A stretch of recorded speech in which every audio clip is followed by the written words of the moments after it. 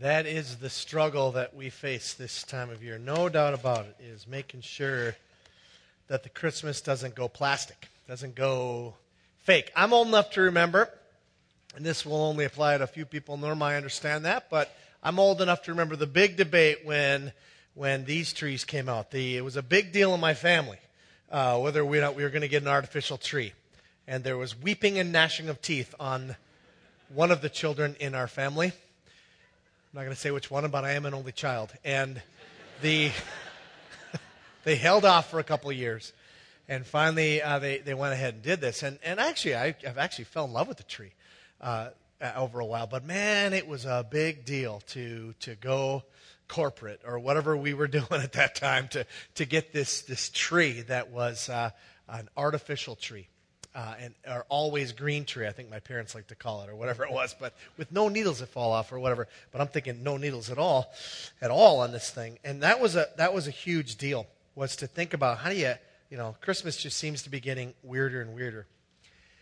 I want to do something for a little while here. Probably half of the message I want to do in an introduction. So I know some of you who grew up in different traditions. My introduction will be longer than most of the sermons you're used to listening to. But this is going to be a little bit long, so just hang with me for a minute. But it's kind of an interesting little thing. And I actually, this week, was so intrigued by this, I decided to spend this amount of time doing it, because I hope it will for you too. I'd like you just for a little while to think about what it would be like to be from another culture, or perhaps another planet, say Mars. I will come and get you. Okay, but the Martian here, and just think what it'd be like to know nothing about our culture, don't understand the culture at all, and all of a sudden you come in and you observe Christmas. I mean, seriously, this is an amazing phenomenon we have in our culture, where you come and you observe this thing, or you just how do you put it all together? And so it is amazing to me. I did a little research on it this week, and to get to the whole concept of what does Christmas actually mean? What is it? What's going on in this whole phenomenon we call Christmas, right? And so I did a little research on this week, and I encourage you, if you want to follow up on this study, I looked at a study. The study is by Elizabeth C. Hirschman. She's from Rutgers, and Priscilla A. LaBarbera, she's deceased now, New York University. And the interesting thing, from a sociological point of view, there are only two studies you can find. One is written in the 50s. They're going to quote this in just a second. I'll let you see it. And this one's written in 1989. I could not find anything else. If you can, you're probably better at the Al Gore invented internet than I am, but I could not find anything else. This was it. And they tried to go at this from the angle of saying, what if you knew nothing about it? Let's try to explain it. So they looked at it from a sociological point of view. I believe they were hired by, surprise, surprise, companies to figure out Christmas, but there was no influence on the actual results. And there's what they say in the very beginning. They said, despite the fact that Christmas is the most important consumer festival in the United States, one which mobilizes almost the entire population for several weeks, and takes precedence over ordinary forms of work and leisure. And they're going to quote this guy Kaplow throughout the study. He's the one that did this other, there was one done, I guess it's 1984, but there's one done previous than that, that was kind of the big one in the 50s. It has received almost no attention in the consumer behavior literature, or indeed in the social sciences generally. And I'm going to quote this guy again, and he's going to say this. An ethnographer, that's someone who would come into a culture that you know nothing about, and you try to understand what's happening in that ethnic culture, that's where the phrase comes from, who discovered so important a ritual in some exotic culture, might be tempted to make it the centerpiece of his cultural description.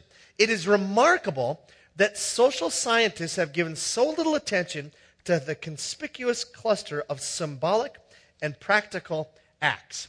So they do this study saying, what if we knew nothing? We're trying to explain this to somebody. What would it be like?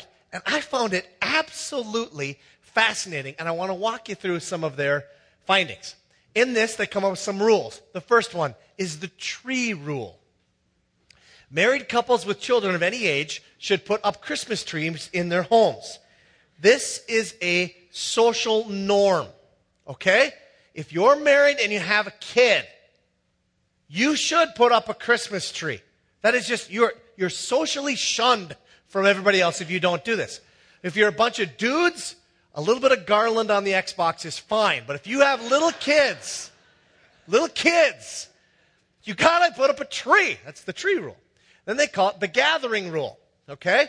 In other words, there is going to be gifts, but there's a gatheringness to it. Christmas gifts should be distributed at gatherings where every person gives and receives at least a gift. Okay? So that's what takes place there. The dinner rule.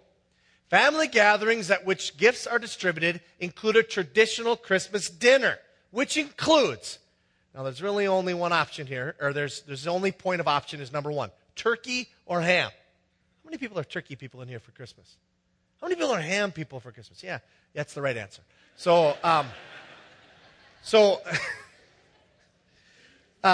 you have ham, dressing, white potatoes, preferably mashed. Not preferably mashed. Mashed. That's why you call it Christmas. The ancient Latin for Christmas is mashed. That's what it means. Wow. Yeah, wow. 4, sweet potatoes in some form. Not some form. It's got to have little mushrooms on it. You know what I'm saying? Little mushrooms. Not mushrooms. Wow. Sorry. Marshmallows. Thank you.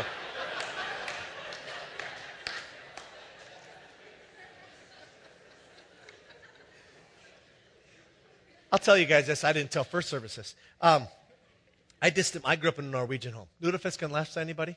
Yeah. I remember one year, Lutefisk and Lefse night. No lie. It's a Christmas Eve. I'm in high school. I'm probably like a junior in high school. And we all sat there. We're eating this stuff. And all of a sudden, it hit every one of us at the same time. Why do we eat this? Anyone? Cod soaked in lye. And we've never had it since. That moment was the last moment Lutefisk has ever set foot in our house. Anyway. Preferably mashed. Sweet potatoes, some form. Not some, but cranberry sauce. That's optional if you have turkey, but, not if you have ham. Then you don't need it. Salad. Green beans. You got to have something green. Baked beans or bean salad. And then pumpkin pie or other pies. This is what you do. You have the meal. You don't just have grilled cheese. No, you don't just have grilled cheese. You have the meal, right? There's the rules. There's rules involved with this. Again, if you know nothing about this, this is a start to helping you to understand what's going on for you. Now, the way that they conducted this study was they asked one question to a variety of people. If you want to go and read the study, you can go get the PowerPoint later on. Just type in the phrase, what does Christmas mean, or the meaning of Christmas, and it'll be like the second or third thing that comes up. It's a very popular study from a sociological standpoint. Again, it's by, I can't read my small, Elizabeth and Priscilla. So I can't read this small writing. La Barbara is one of them. But anyway, it's very fascinating. You can read it on your own. But they asked one question, and they got essay answers. So that's difficult to do, to figure out. There wasn't any multiple choice. So they asked one question. They explained their sample size and who they took and all that. It's a variety of people, and they ask them one question. The question is simply this: what does Christmas mean to you? That's what they ask. And they got all these essay answers. And what they did is that's funny. It was Christmas. I appreciate that, though. That was nice. That usually doesn't do that to me, but it just totally did. No problem. Don't worry about it. Is that a Packer? Oh, now we got problems. Cell phone, no big deal. Two of you together.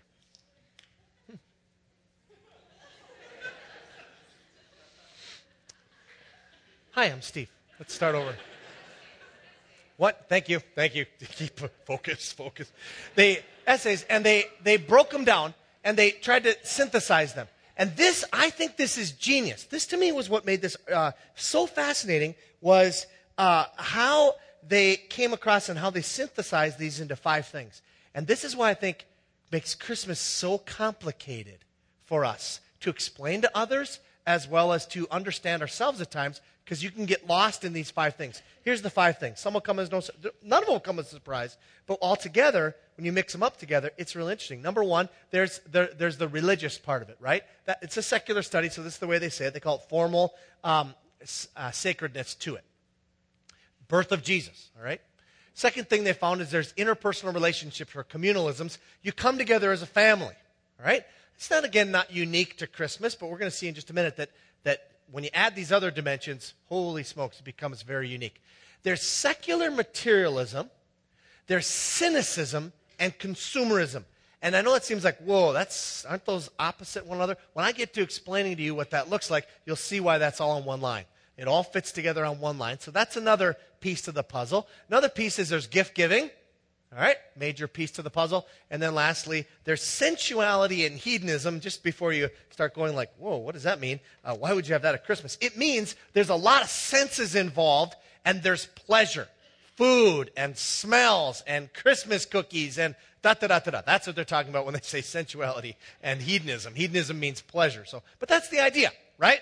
The whole concept here of what's going through it. Now, if you look at those 5 things, it is a unique holiday.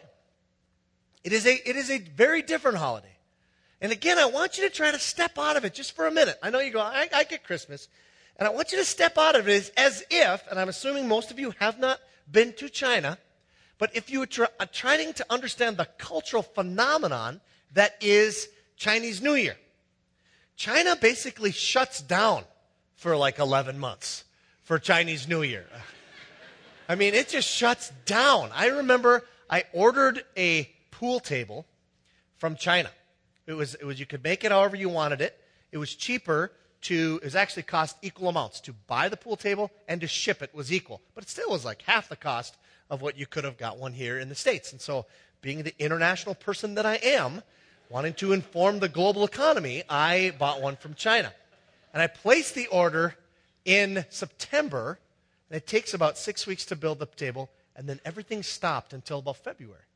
So, I mean, it was like, okay, now that might be a little bit on steroids, but just try to think about what it would be like to step into our culture and understand Christmas. First of all, it is the birth of Jesus. So it's a national birthday. We have other ones like that from a non-religious standpoint. We have President's Day. We have Martin Luther King Day. We remember famous people's birthdays. Okay, so other than getting a day off, nothing more happens than that. It's a little bit more here in that this is a very significant person in our faith. And so this, if you just had number 1, it would be similar as a day to like Good Friday. That's a very significant day in the Christian calendar, and yet there's none of the other real elements involved. You know, we don't really gather, we don't share gifts, we don't do anything like that. It's just a one-time deal, and there's things that go along with it. It'd be a religious holiday, so to speak. Now you add to it number 2, which is the relationships with the family. Now you're getting close to what we call Easter. You know, what happens on Easter normally is you have family gathering, you're normally together, certainly not to the regularity of Christmas, but, you know, you spend more time together, and it is a religious holiday. Now you get complicated when you start adding the other things. If you know math, and I know some of you just had a serious freak-out moment when I said math, but you know when you start adding variables to things, it gets exceedingly more complicated. So instead of one equation with one unknown, just the religious festival, we go to 2, and ultimately when we add all of them, you get to 5. You get to 5 equations and 5 unknowns, and it gets very, very complicated very quickly. And that's what's happening here. This thing becomes an absolute mess of what's happening because there's 5 different forces hitting you at one time. The other ones here are this whole concept of commercialism, and I would say, as a result, it's offshoots, which are materialism and cynicism. And then that, of course, comes from the whole gift-giving concept, and then that, of course, all the different smells and bells and wonderful things about Christmas that go with it. Now, so with that said, I want to share with you some of the responses that they shared. I think these are fascinating. Average people, just ask them the question, what does Christmas mean to you? And I want to list them in the way that they did in all 5 of those bad boys. So, for instance, I want to start with the formal sacred ness to it, or the religious aspect. I don't like the word religion, but you get where they're coming from. From their perspective, this is what they call it. So here's what they said. I just want to read these through. They go pretty quick. There's also the religious aspect of Christmas, even though I am not a real religious man. That is, I don't go to church every Sunday. On Christmas Eve, it is like I change personality. I feel closer to God, and usually I go to church. This may be the result of the atmosphere of love and serenity that the family experiences. Another person says, it is the birthday of Jesus Christ, and in the way in which we show our love, for one another is through the presentation of gifts to the special people in our lives. It is also a time to reflect upon the love God has for us by giving us a precious gift, his son, Jesus. Not a bad answer. Here's a person who feels guilty. I go to Mass on Christmas. It gives me a chance to thank God for all that I have. Sometimes I feel like a hypocrite because I don't go every week like I should. Okay, so there's that concept. That is definitely prevalent in all of the answers, or many of the answers that were given there. Number 2, the issue of family. Now, I thought in seeking this, I thought this was a very interesting little... You can't read it in the back there. It says, save more liquors, and then the little sign says, holiday means family. On an unrelated note, we sell liquor. Yeah, that's what it says. So here's what people think about their families. Christmas is the season when we remember that love is the greatest thing in the world. We take time to see friends and loved ones, to reaffirm the love we share with them, and to celebrate the holiday with them. That sounds almost fun. It says an excuse for people to get together and make each other happy. I like this one. I love walking down the street and smiling at people I don't know and have them smile back simply because they feel Christmas inside. Now, that works in the Midwest. I tried that in Boston. And nobody been out East Coast, Boston area? You know what I'm talking about? You go to somebody, hi, Merry Christmas. And they look at you like, do I know you? Of course you don't. I just said hi. But you will if you say hi back. It's a very small relationship, but we'll just start it. No. I don't think they have any Christmas inside them, is what I think. Christmas is the time when everybody comes home. And that is, it's true for us this year. Our boys are home this year from college, and so that's a beautiful thing. So you get family around you. I'm going to talk about that next week. The myth of the perfect family at Christmas. Because I don't know about you, but I'm not in one. And I know how you're thinking, how can that possibly be? It's the other people in my family, I'll be honest. That's not funny. I don't know why they're laughing. No, but we're all whacked, okay? And so we all come together, and you got 5 whacked people in the family, and maybe you got a crazy uncle or that whole kind of thing, whatever. And but I remember Christmas being a very special time, being an only child. My uncle would come, who's like a big kid, and we'd have the greatest time together, and that was a lot of fun. Now, third thing it talks about in this is the secular materialism, cynicism, and commercialism.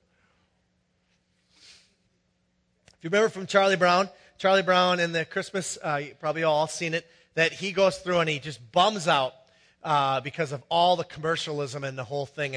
And even as Snoopy gets into it, the dog is all over. Everybody's just about commercialism, materialism. They've lost the meaning. He goes out and gets this tree. It's this horrible little tree. And he puts the one ornament on it and it dies. And he says, I've ruined Christmas in the only Charlie Brown way, and that kind of a deal. In an ironic note, the Charlie Brown tree is supposed to be the icon of anti-commercialism, right? And I just saw it now. It's marketed. You can buy one. It's kind of ironic. Actually, somebody first service came to me and said, I just bought one. I feel bad now. I said, no. It's great. Whatever, but it is a bit ironic that you can purchase this. Anyway, and it's fine. It's fine. No, I'm not trying to say anything. I'm just, whatever.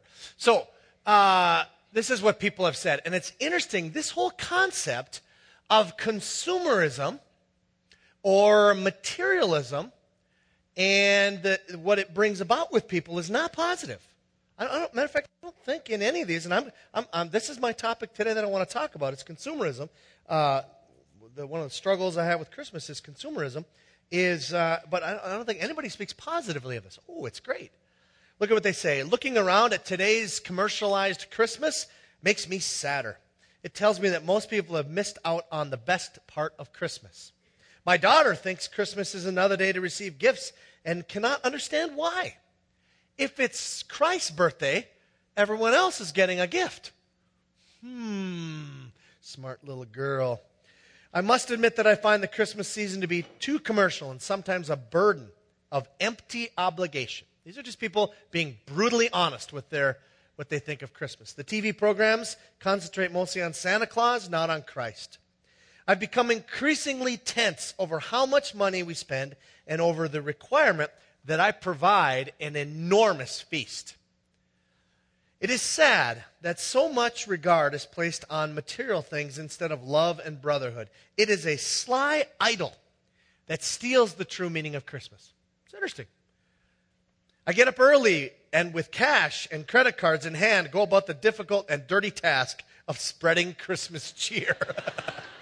Wow. The overall level of collective neurosis rises, as do guilt, false expectation, and disappointment. Wow, that's honest. A season to worship credit cards, one person said. Another one said, Christmas shopping is like going to war. So, as you look at that whole issue of consumerism, you can see this brings about within people a lot of cynicism. Now, where does that come from? Obviously, it comes from the whole gift-giving thing. Here's what people said about that. To show, and there's both positive and negative here. People feel a little bit about this tradition, both positive and negatives. To show people through presents that you care about them. That can be good or bad right there. Christmas gives me a chance to give presents to those I enjoy. Everybody else gets a lump of coal, I guess, or whatever. This person is the only brutally honest person in the group.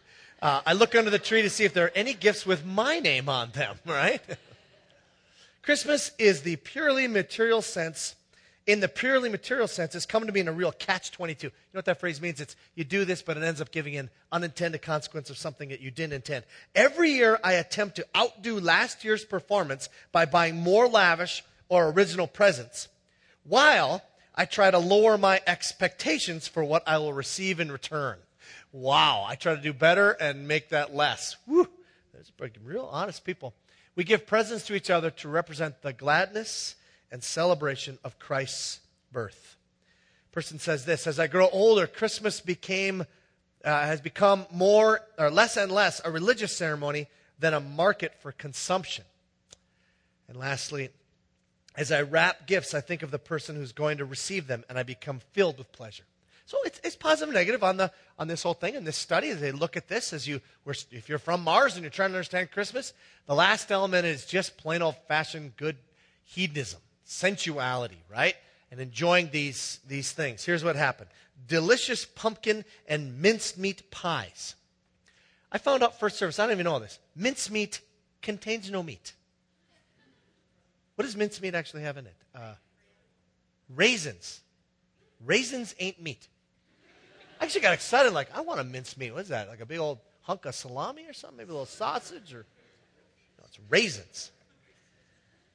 Delicious pumpkin and raisin pies. That should not say mincemeat. Anyway, colorful Christmas cookies, Jesus' birthday cakes, hams and salads are proudly presented after hours of preparation. Much delicious food that mom prepares just for the occasion. So this brings joy to them. You don't hear from mom, but you hear from this person. Hanging stockings, putting Rudolph on the lawn. I hope they're referring to the reindeer and not like the third child named Rudolph. But and hanging mistletoe in the doorway.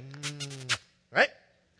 The scent of spices. This year I did it. I was walking out after I got the tree, and there was those scented cones. The whole store kind of smells like those. You go, oh, that's great. Then you put it in your house, and it's like, can't even see the kitchen from here, you know. Had to sit outside for a while, but now they're good. They're a little gagging at first. Bright twinkling lights. So you get all these, we got them right here too. Lights of fun, festive decorations. Children march on multicolored snow from, I'm not sure what.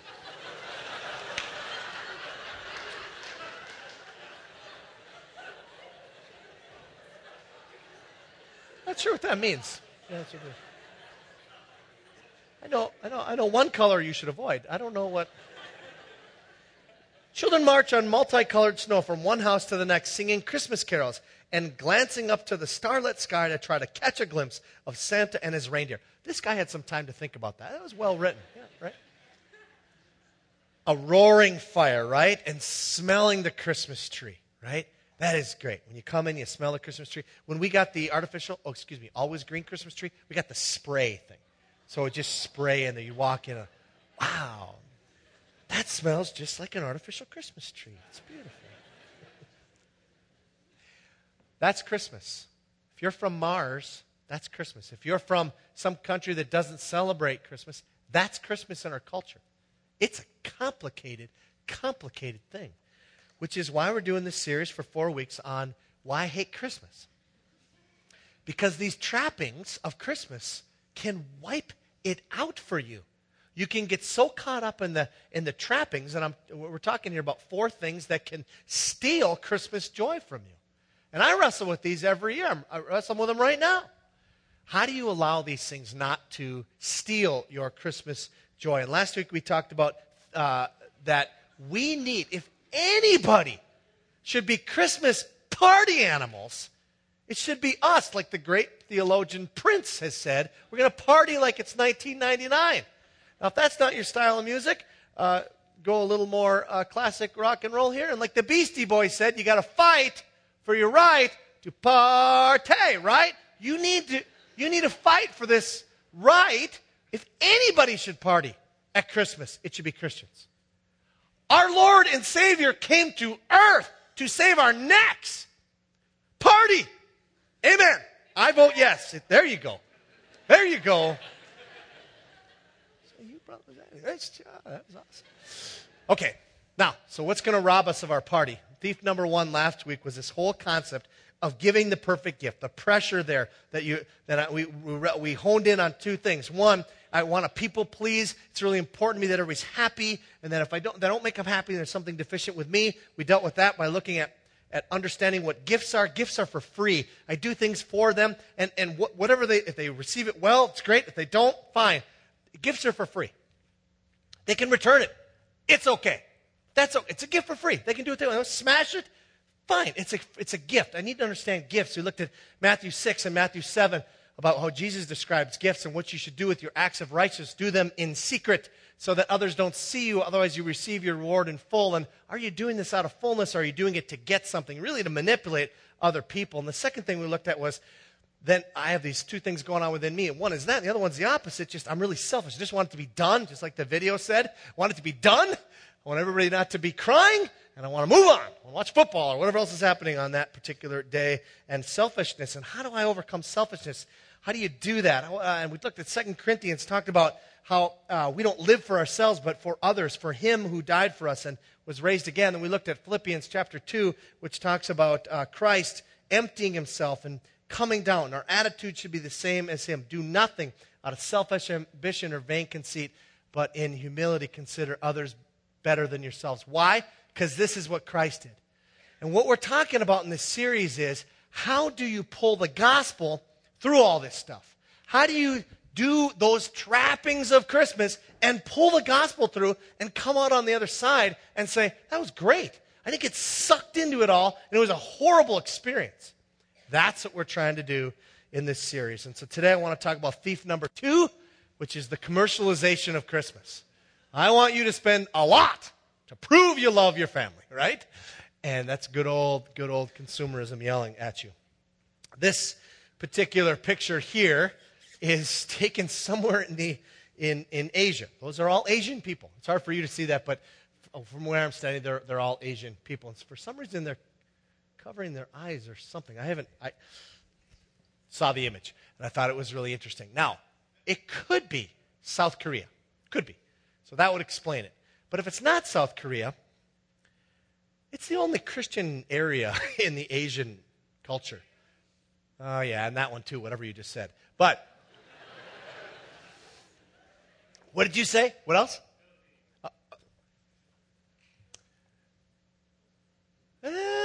They might be. I don't know. How would I know? But it's interesting because the concept of Christmas is making its way into what we'd call westernized nations like Japan without at all the birth of Jesus. I mean, it's like, whoa, that's interesting. So we're doing 2, 3, 4, and 5, but we're not really doing number 1. Although sushi for Christmas, I'd vote yes on that. That'd be all right with me. But you know, it is interesting. And so this whole concept is spreading, this commercialization. Now, in order to get after this, I want you to think a little bit about this whole idea. Commercialization. Everybody that was surveyed and had something to say about it was negative. Every one of them that we read there said it saddens me, or it's just getting too commercial, or it's doing all these different things. Everybody said that, right? So you got to stop for a minute and you got to think about what's life like in a free market society. All right, now this is not a civics class, and this most certainly is not, I'm not pushing a certain economic policy upon you. I'm just stating the way it is. We are in a limited, granted there's some government involvement, but limited free market system in the United States, which means that the economy is driven by 2 principles. Macroeconomics 101. Just hang with me for a minute. Macroeconomics 101. What are those 2 principles? Supply and demand, right? Supply and demand. There is stuff because people want the stuff. There isn't stuff because people don't want the stuff. All right? Did everybody follow that? Okay. Macroeconomics. Obvious. Supply and demand. That's the way it works. Okay. So, as a result, before you start ripping on the commercialism of a free market society, you have to look at the other equation and saying, why is there a demand? Why is there a demand? And there certainly is. Let me give you a case study here so you understand what's going on. Case study. Pet rock. Okay? How many people have heard of the pet rock? That's amazing. That is an amazing thing that you've heard of the pet rock. Because the pet rock lasted approximately 6 months.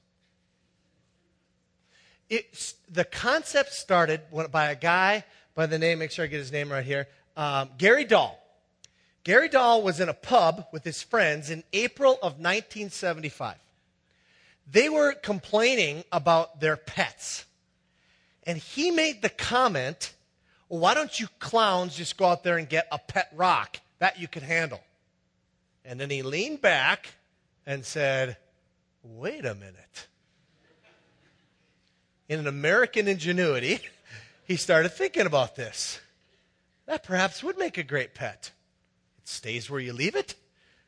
Doesn't soil the floor. You don't have to buy a cage. Just wonderful things, right? And so he comes up with the concept of putting together and marketing for Christmas of 1975 the concept of a pet rock. He goes to his local, garden store or whatever, and buys a whole bunch. First service, I said the phrase, and I did say it correctly. I said shipload. I did say shipload, but he buys a whole bunch of rocks for a penny each or so. He gets these rocks for like a penny each. And he gets the hay from some guy, the straw from some guy for free. But he's got to, the money's put into the box. He's got to come up with a great way of marketing a pet rock. And so he comes up with the box, and the box has got a little money into it because it's got air holes. You got to have air holes for a pet rock, right? And he puts together a 32-page instructional manual on how to take care of your pet rock. 1.5 million people bought the pet rock at $6 a piece. Overnight, he's a millionaire. The company goes out of business in February. Why? Because it's stupid. Right? I mean, let's just face people kind of, and actually, if you read later on, you go to Wikipedia or whatever, you read about this guy, he actually says, there's been so many complaints towards me about this that I almost wish I'd never done it. Almost. He's $1 million richer, or a couple million or whatever. But he says, I almost wish I never had done it.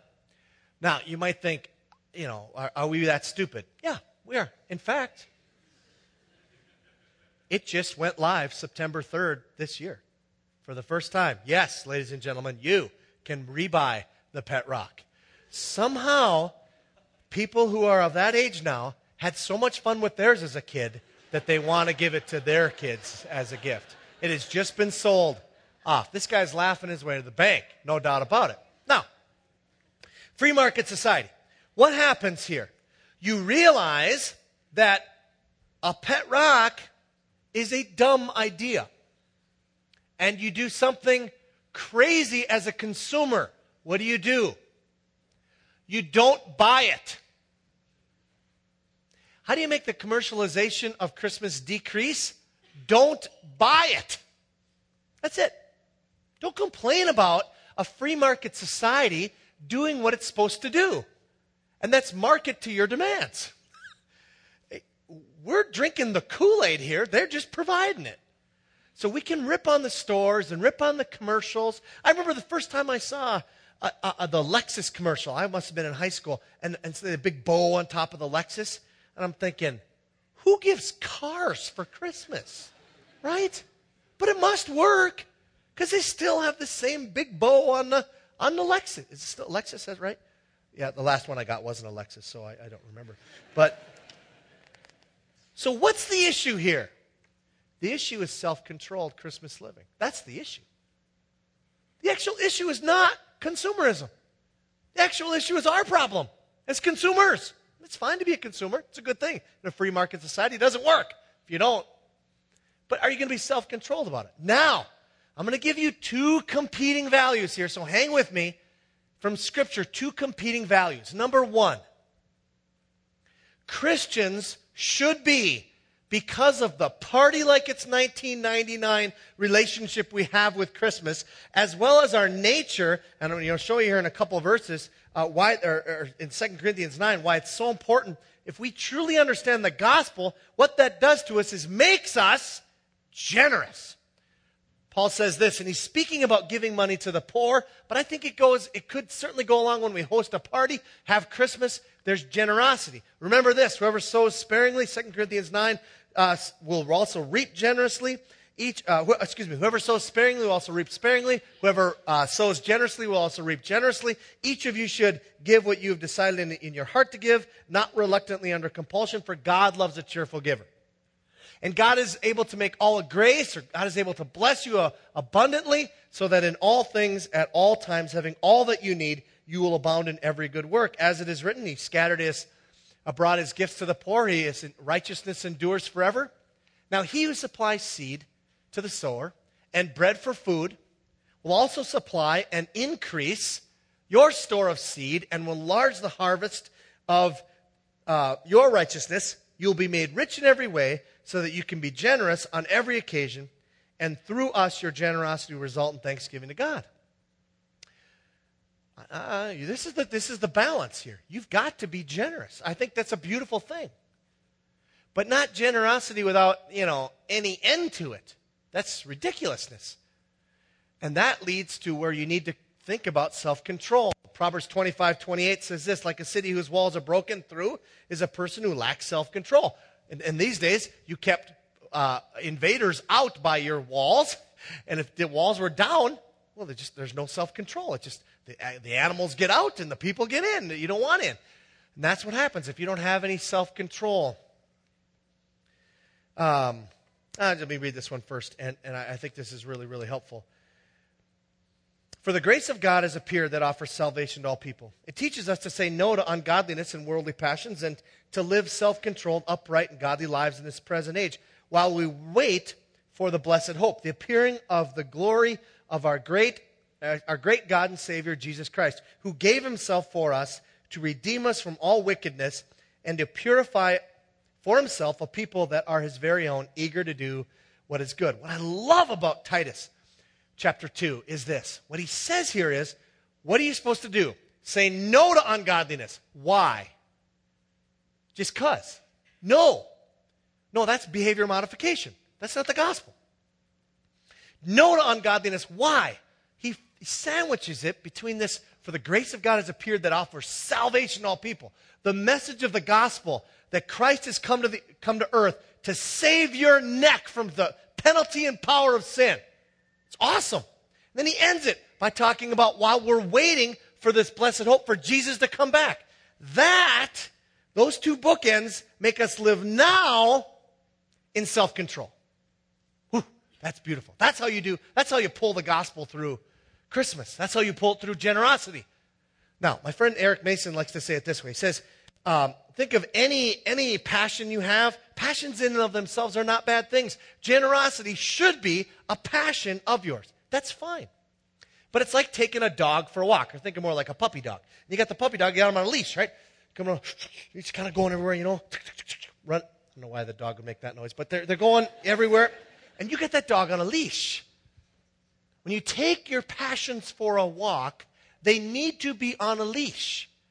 Because if you take them off the leash, the dog just runs everywhere. That's what's going on here.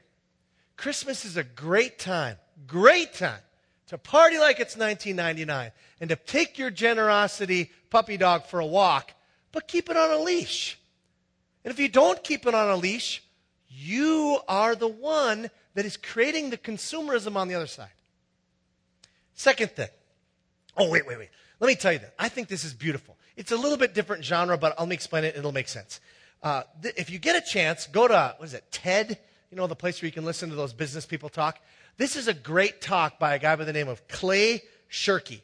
If your name's Clay Shirky, you're just cool to begin with, all right? So Clay talks, and Clay is kind of a total hipster.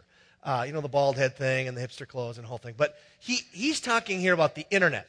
And he says that everybody talks about, oh my gosh, there's just so much information. Oh, I'm just getting bombarded all the time. Information. What do I do about it? And he says it's not information overload, it's filter failure that's our problem. In other words, ever since Gutenberg invented the printing press, we've had a problem with too much information. I can't read all the books that were printed in the Library of Congress 100 years ago, so there was too much information then. But it wasn't at my fingertips then. Now it is. So the problem is filter failure.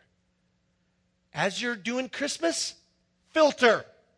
That's the concept. Now, with that said, let's shift gears here a little bit and talk about something from maybe a little different way.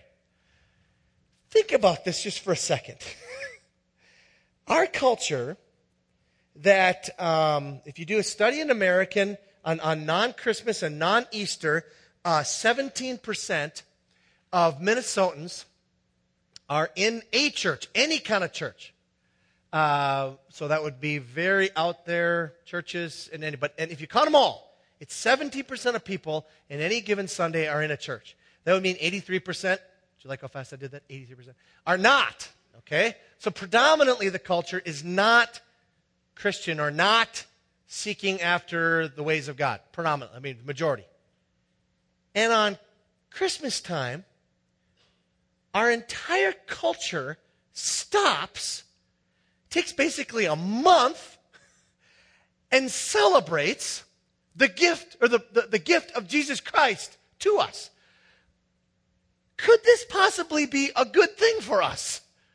I'm not saying it's all said in the right way, but man, maybe we ought to ride this pony a little bit. You know what I'm saying? This might give us a little bit of an advantage.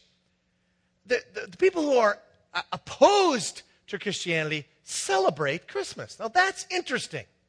And if you stop and think about it for a second, this might be a good thing for us.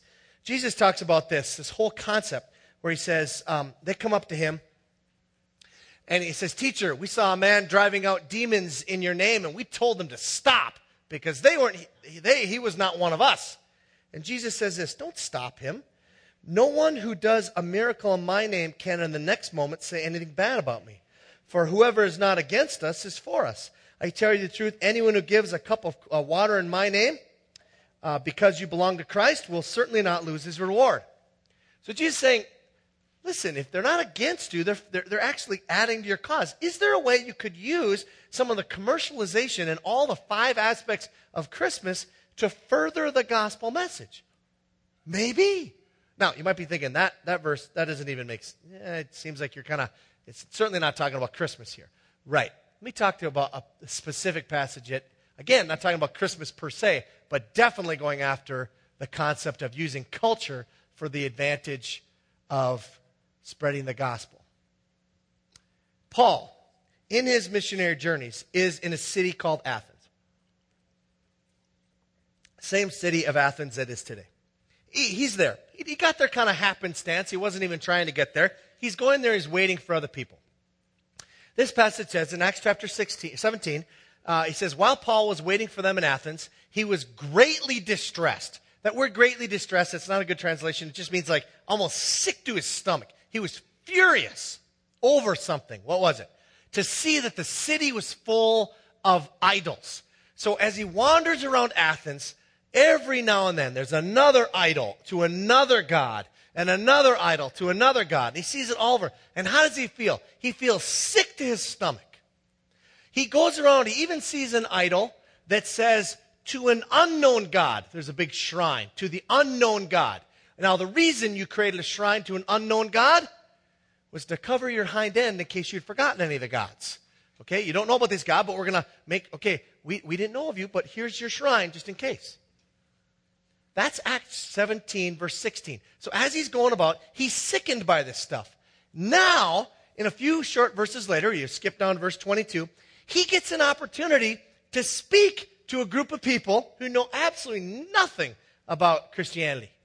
And the first thing he says to them is this. Paul then stood up in the meeting of the Areopagus and said, men of Athens, I see that in every way you are very religious.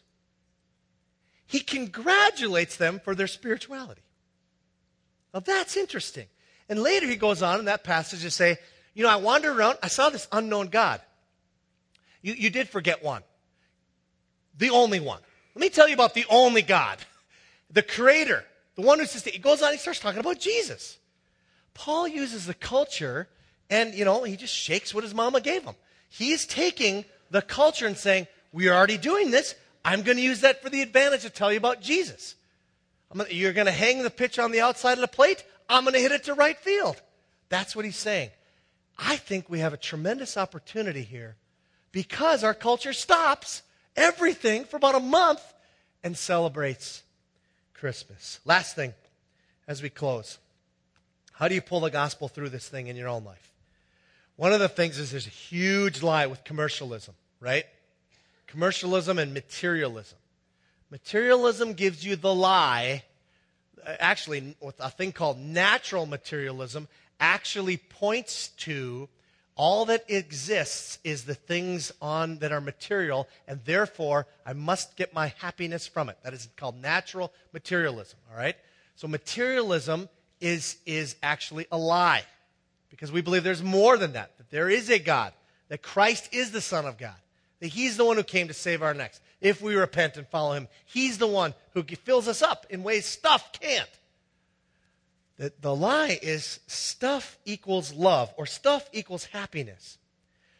Stuff does not equal love. I got something for you. You might want to write this down. Love equals love. Stuff does not equal love. Equally important to write down. Stuff equals stuff.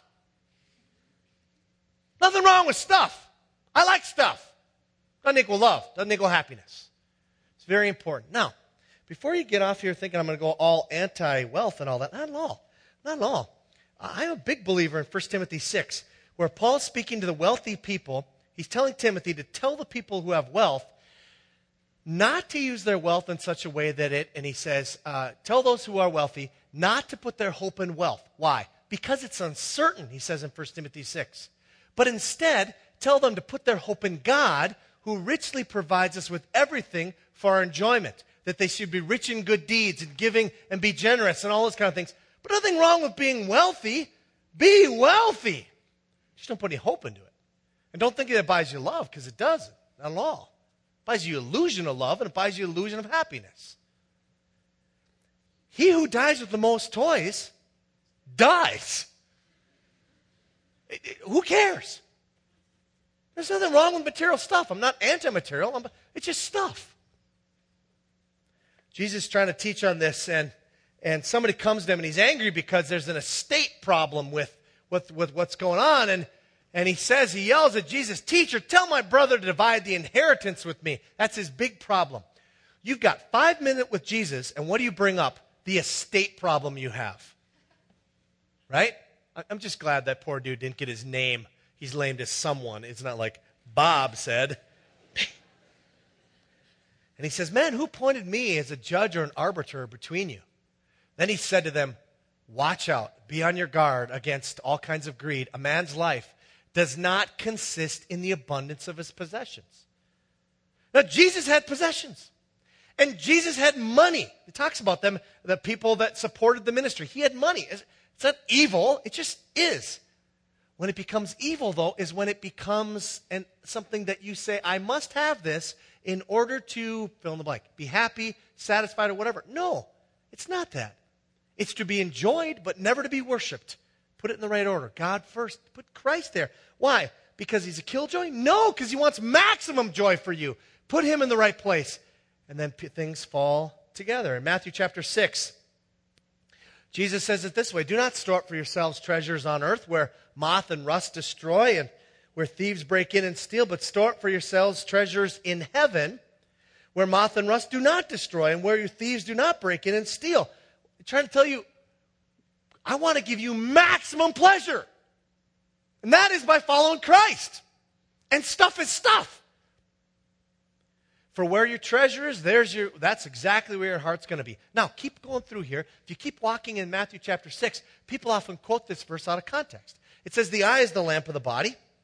If your eyes are good, your whole body will be full of light. But if your eyes are bad, your whole body will be full of darkness. If then the light within you is darkness, how great is that darkness?" And people often use this to talk about lust, sexual lust. Now, I think there's a principle here for sexual lust, but I know that's not what Jesus is talking about. Why? Look at the next thing. He says, "No one can serve two masters. Either he will hate the one and love the other, or he will be devoted to the one and despise the other. You cannot serve," what? "Both God and money." You cannot. There's room in your heart for one God. What's your God? And if you have a King James Bible, I know none of you do, but you might have an electronic device, you can click on the King James Version here. Matthew 6, it actually says, the second sentence says, "If your eyes are," and it uses the word single. If your eyes are single, in other words, if you have single-minded eyes, I have an eye, and stuff is good, but the dead center of my eyes, I'm a hedonist, man. I want the maximum pleasure I can get, and that's found in God. And everything else is just to be enjoyed, but God is to be worshipped. If your eye is single, then your heart will be full of light, and everything else will take its place. And all the things of Christmas will follow if Christ is paramount. So let me close by asking you a question as I invite the worship team up to close us this morning. How do you apply it? What do you do? And I just want to encourage you. This whole commercialism thing, it's a major problem. I'm not lying to you. It's a trapping. It can rob you of your Christmas joy. And I want to ask you, will you fight the cynicism as well as the commercialism that comes with Christmas in America and about just being filled, being single-minded, having an eye that's single towards Jesus? Let's pray together.